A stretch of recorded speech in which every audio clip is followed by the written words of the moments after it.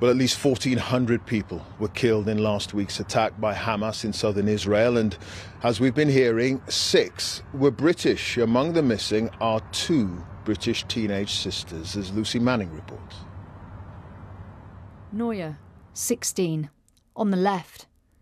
Yael, 13, on the right, now missing after the Hamas attack on Israel. In between them, their mum Leanne, murdered by Hamas. All are British.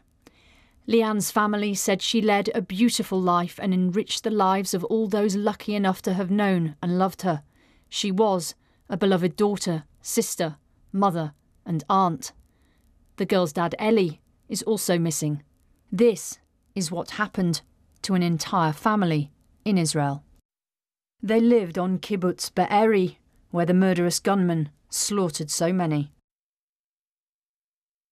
Noya is 16 years old. She was happiness, and she liked to. Her hobbies is she likes to cook. Yeah, she was a funny girl. She was all the time. She liked to hear music and singing for us, dancing. Nathaniel Young, also British, also murdered by Hamas. His brother Elliot remembers a 20-year-old who was a Londoner, a music lover, a proud Jew.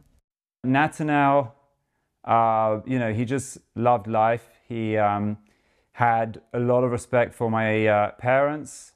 He wanted to keep his people safe and defend his country.